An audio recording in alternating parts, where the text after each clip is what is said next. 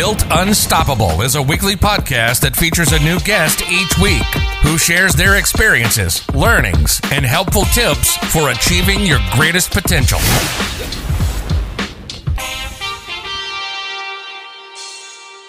Welcome to episode number 6 of the Built Unstoppable podcast. I'm your host, Justin Levy. Today I'm joined by Clay Hebert. Clay worked initially at Accenture, which is the world's largest consultant firm, before escaping corporate America to attend the most selective MBA program in the country. He was one of only 9 people to learn directly from marketing expert Seth Godin for 6 months. Following that, he's had the opportunity to work with clients ranging from Zappos and training entrepreneurs, corporate executives, and senior level leaders at the Pentagon, among others. He's been profiled in the books such as Tools of Titans by Tim Ferriss, Entrepreneurial You by Dorie Clark, and Deep Work by Cal Newport. He's helped projects and startups raise over $100 million on crowdfunding platforms such as Kickstarter. And Forbes named him one of the next generations of business and media influencers. And recently he was named as one of Entrepreneur Magazine's 50 most daring entrepreneurs, right alongside people like Jeff Bezos and Elon Musk. That was a breathful. So thank you, and thanks for coming on, Clay. I know how busy you are. It's so good to talk to you, Justin. It's been far too long, and I'm thrilled that we were able to reconnect this week. Absolutely. So through everything I was just talking about, you've had the opportunity to work with brands that have ranged from early series startups, part of that $100 million that you've helped raise, all the way up to those largest brands in the world. And I know many of the other ones. Throughout those, what has been some of the common threads that you've seen if you were to pull those out and talk about those? Yeah, absolutely. I mean, no matter how big the company is, every company I've ever worked with, their customers are human beings, and human beings love stories. Stories are what we buy. Almost every brand startup I've worked with, whether it's the smallest entrepreneur creating a new kind of wallet they're selling on Kickstarter, or the last speaking gig I did in the beginning of COVID was at Coca-Cola in Atlanta, working at Coca-Cola's Innovation Center. And so from the smallest brands to the largest, they need to focus more on stories and less on the product, more on who the person's going to become when they use their product. Because what we buy nowadays more than anything are stories. If you look at, you're familiar with the brand Yeti coolers. I'm sure most of your listeners are as well. Yeti coolers, and I love the brand. I love the product, but I love the brand.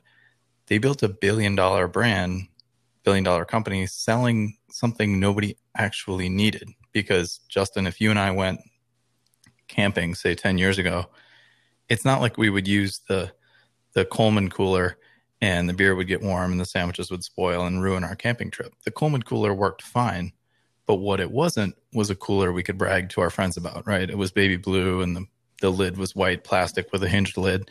And so Yeti came along, and sure, the Yeti cooler is, let's say it's 3 times better quality than the Coleman. It should cost $100 because you can get the Coleman for $33, but it costs $300 and they sell them all the time because the other $200 is the story. And so no matter the size of the company, they sell the story of my cooler is tougher than yours. My cooler is grizzly proof, right? So what I always try to do with brands and companies is, what's the story that you're selling? Not the story of the founder, not the story of the company per se, but the story of how will people change, or what can they brag about, or what I call a portable story. What will they tell their friends, right? If I get a Yeti and you don't, and I want to appear to be higher status than you, I'm going to say, hey, Justin, is your cooler grizzly proof, right? Or, nice baby blue Coleman as opposed to my Yeti, right? So I always try to help companies figure out the story, because the story is worth more than the better quality product. Absolutely. And I think we see that with a lot of brands, right? You have brands like Lululemon. There's a lot of stretch pants, right? Or a lot of exercise pants out there, and but they sell pants and certainly exercise gear for $90 plus. You know, it's but people flock to their stores, and they have lines outside their doors when, you know, they open a new store. So I think that that's really a key thread, and certainly Yeti. I've had to buy them for family before, and they are expensive. But, you know, I was just back home on vacation, and my father-in-law has his 20-year-old or 30-year-old Coleman cooler. And we took that everywhere we went, to the beach and on the water and things like that, because he believes in that. You know, he filled it up with a bag of ice and off we went. So there is a lot between that. And you can still go to any sporting goods store and buy something like a Coleman cooler or a off-brand. So yeah, and it's and the only feature that the Coleman leaves out is the story. And some people don't care about the story, or their story is, you're crazy for paying $300 for a Yeti, right? And so it's a different story. And the reality is, you know, Coleman, I believe to this day, is still a bigger company than Yeti by far, right? There's lots of car companies that do more revenue than Tesla. But when someone buys a Tesla, right, when a VC buys a Tesla, they don't buy the Tesla because the Mercedes didn't get them to the meeting on time, and the Lexus before that. They buy it so that they can have a conversation about Elon and electricity and saving the planet and ludicrous mode and everything else. You're buying the ability to have that conversation when you're paying for a Tesla. It's not just, you know, the electric car piece of it, because if it was truly just the electric car piece of it, you could do a Toyota Prius, which is obviously a totally different story. So yeah, I mean, when I start with companies, it's not Facebook ads, it's not Instagram, it's not even content strategy. All that has to feed from what's the story you're telling, to whom, and who do they like, what do they want to feel? What are the stories they're telling themselves, primarily about themselves? What's their identity? And that's where I start. Sure. And one of the main things that you're known for, as people that know you, is this thing that you've developed called the perfect intro. And I think it ties to what you were just talking about. So can you dive into that a bit more? Absolutely. Yeah, it does tie in perfectly. The perfect intro came about because I completely embarrassed myself in front of one of my heroes. It was 2013. I was living in New York City at the time. And a friend of mine told me about this conference in San Diego, and I love San Diego. I live here now, so didn't have to twist my arm too hard to get to San Diego. So I didn't even really look. They just said, you're going to love the amazing speakers, amazing attendees. So I wasn't speaking. I just went. And after the first speaker, who was amazing, they said, why don't you turn around and meet the person behind you, right? Pretty standard conference activity. So I turned around. He said, so what's her name? What do you do? That question. So what do you do? And for whatever reason that day, maybe I hadn't had my coffee or whatever, I rambled on and on. I said, oh, my name's Clay. I grew up in Wisconsin. I worked for Accenture. Just on and on, covered every city I'd ever lived in, my favorite flavors of ice cream. It was terrible. It was boring and rambling. And so to stop myself, I said, so what's your name? What do you do? And he was just as cool as Fonzie. He's like, well, my name's Matt, and I run a little software company. And I'm still rambling. I'm like, that's cool. I'm into software. I'm into startups. What's it called? Maybe I've heard of it. And again, just as cool as Fonzie. He's like, it's called Automattic. And in that moment, I knew that I was sitting there talking to one of my internet heroes, Matt Mullenweg, the founder of Automattic, which is the parent company of WordPress, the open source software that powers 28% of the internet. And so here I am talking to someone who I respected and knew, but I didn't recognize in that moment. Again, maybe I hadn't had my coffee, but I knew who Matt Mullenweg was. And so my jaw dropped. And in that exact moment, the event photographer, just one of those lucky things, snapped this perfect picture of me meeting Matt Mullenweg. So I walked away from that interaction thinking, like, how do I never do that again? How did I blow my introduction so completely?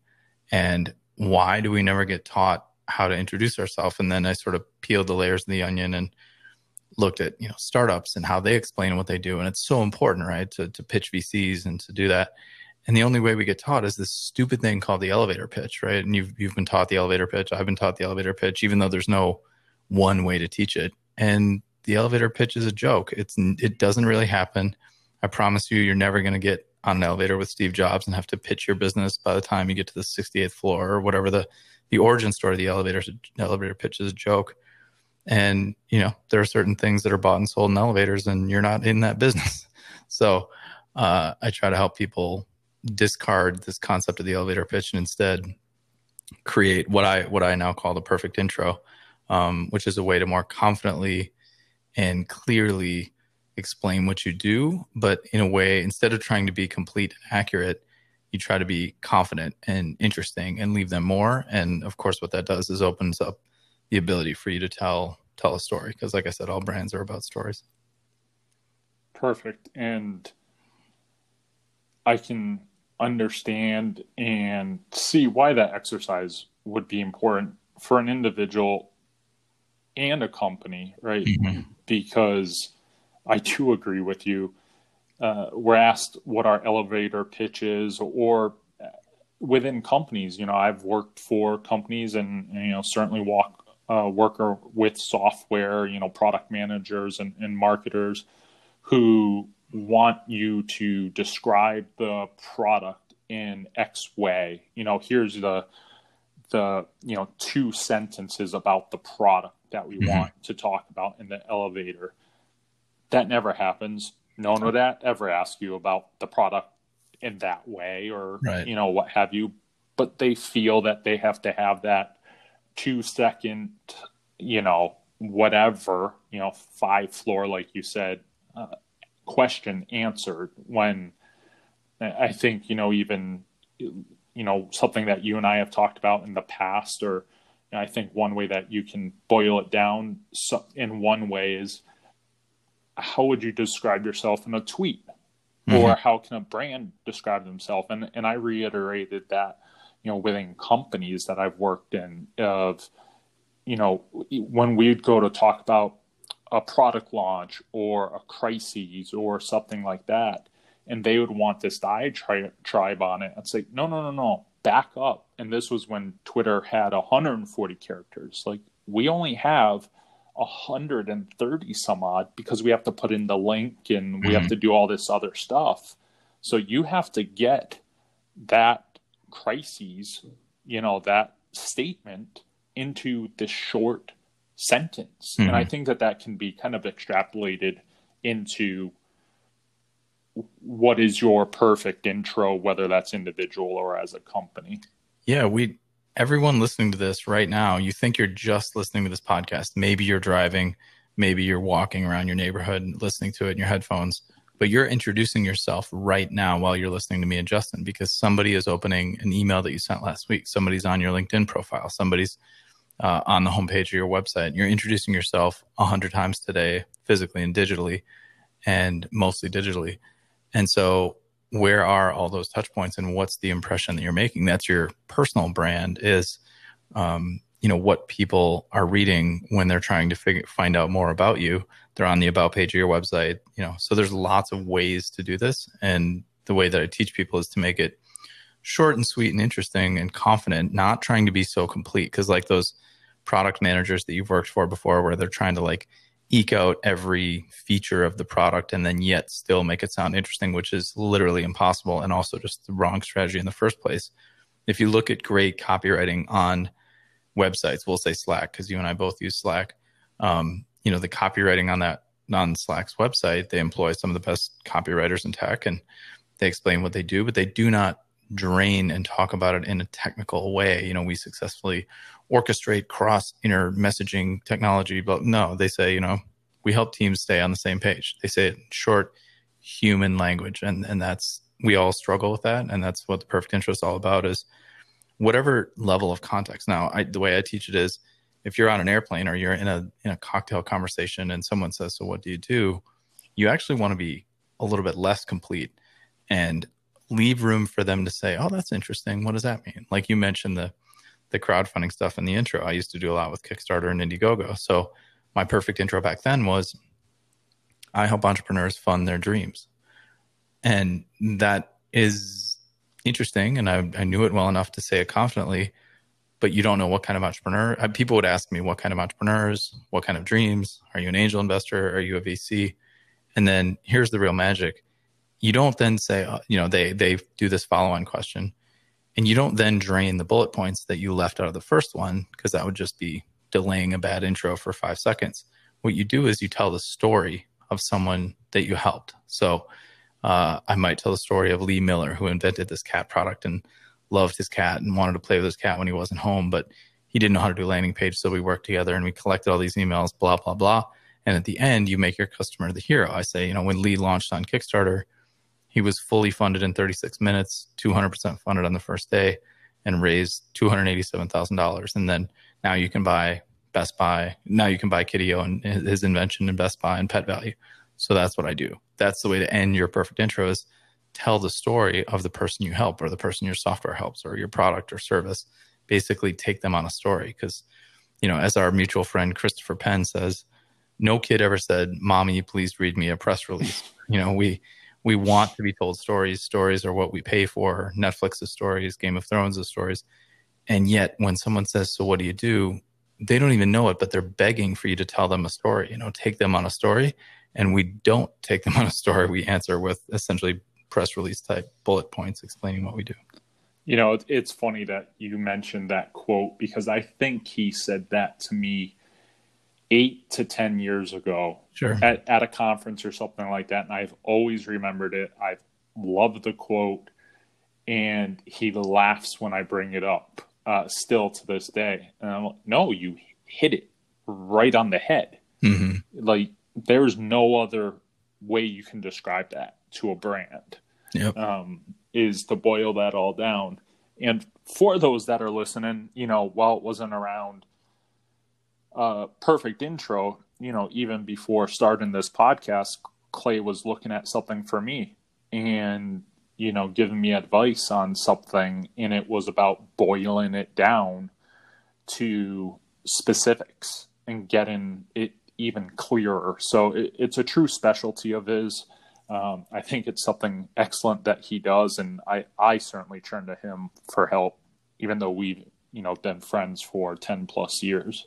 Mm-hmm. It's really hard to do for yourself. It's kind of like, the best tattoo artist in the world doesn't give themselves a back tattoo, and the best surgeon in the world doesn't take out their own appendix. You can't do it for yourself. You have to enlist the help of other people. So yeah, find a person.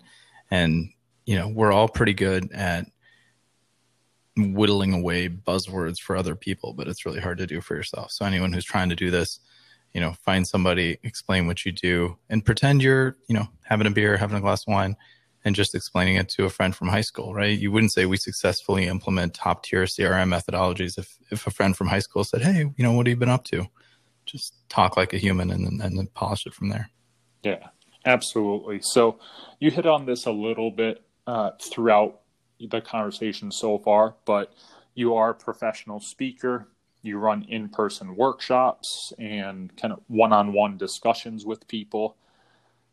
So as we have this conversation right now in August of 2020, we're in the middle of a pandemic, and we don't know when that's going to end, what the new normal will look like as America and as the world kind of restarts itself. And a key part of being built unstoppable is focused on resiliency. So how have you done that, and what do you see for your future, and what advice can you give for others, no matter what their industry is? Mm-hmm. Well, first and foremost, read Justin's book when it comes out, because he's going to give you the blueprint and the playbook on how to be built unstoppable. So that'll be a few months from now. But yeah, I mean, this pandemic and what we're going through has some people, it's exposed their lack of resiliency. It's been hard. It's been hard for everybody. I don't think 2020 is anyone's best year. But it's also shown a lot of people how tough they are and how resilient they are, because they were forced to figure out different solutions and things like that. I do a lot of public speaking, and I'm on the road a lot. My last speaking gig, as we were heading into this, I remember I was at Coca-Cola in Atlanta at their innovation center, teaching one of the top brands in the world, talking about branding and innovation. And we were doing the elbow bump handshakes before we really knew what was going on with COVID. And then, that was early March, and that was kind of the last in-person gig before everything shut down. And yeah, everything evaporated, overnight. There were no more speeches. There were no more in-person workshops. And so we've had to pivot and do a lot more online. But what's interesting is kind of like how we started. I was saying that regardless of the size of the company, your customers are still humans, and humans believe in stories. And so I kind of like to break it down to the fundamentals. And, I love being on stage. I love talking to audiences of different sizes, but in reality, it's teaching other humans and talking to them. So I pivoted to a few different things. One of them is, and then trying to think of ways that digital can be better, right? We're all working from home, Zoom and things like Anchor and things like that to allow us to connect and talk like this and work from home. I've tried to look at it and say, okay, if we can't all be in the same room, if we can't be breathing the same air in a physical space, what can we do that's better? So one of the things I do is these 2-day workshops. And if we do it in person, right, if people fly to San Diego or if I fly to a city, we have to go back to back because it's a live event.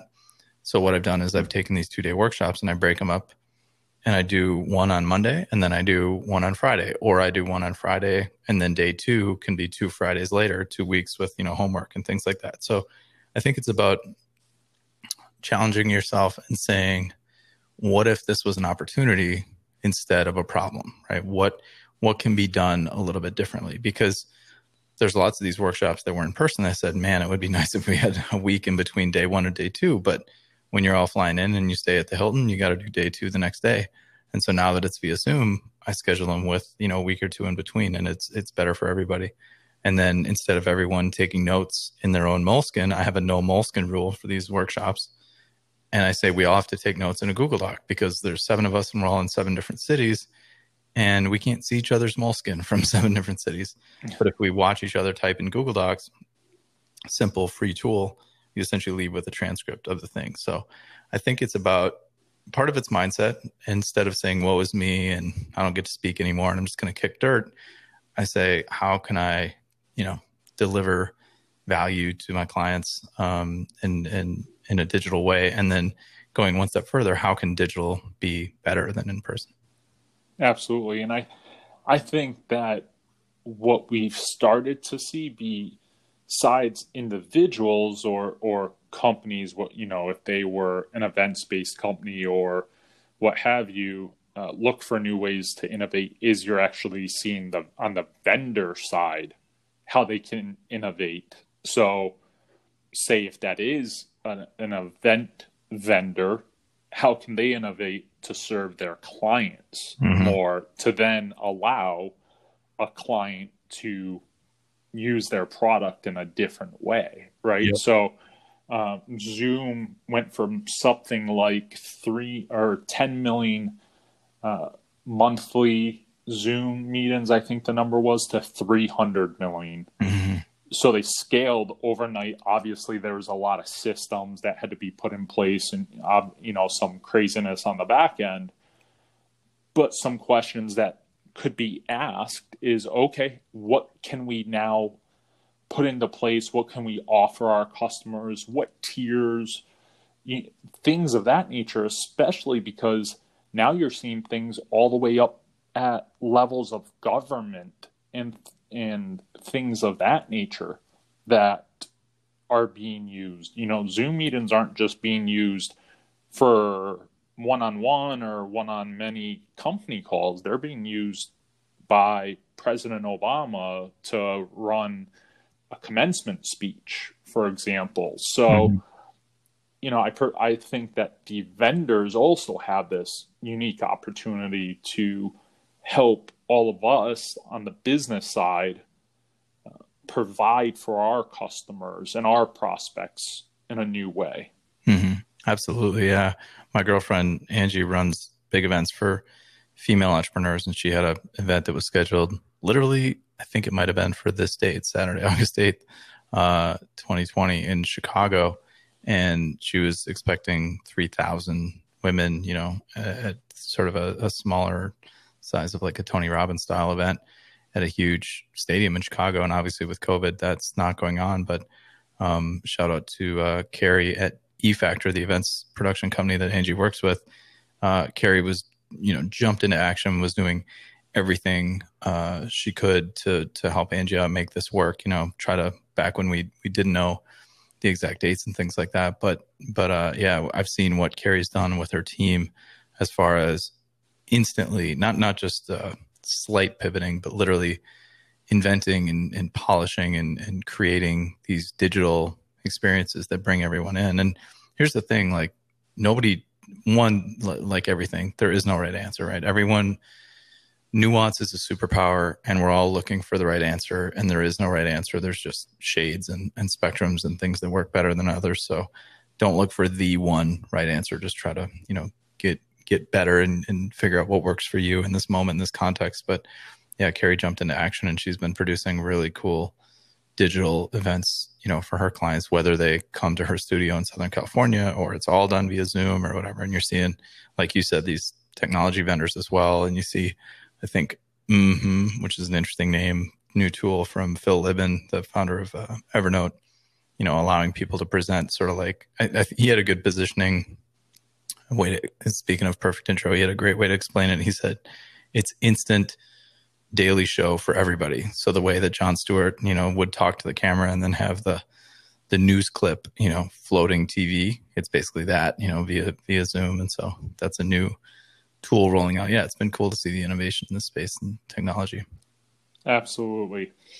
And I will kick you virtually for slipstreaming a shout out to my book, which you're helping me work on and doesn't have a word of it typed yet, but Clay is helping to get that tightened up and honed.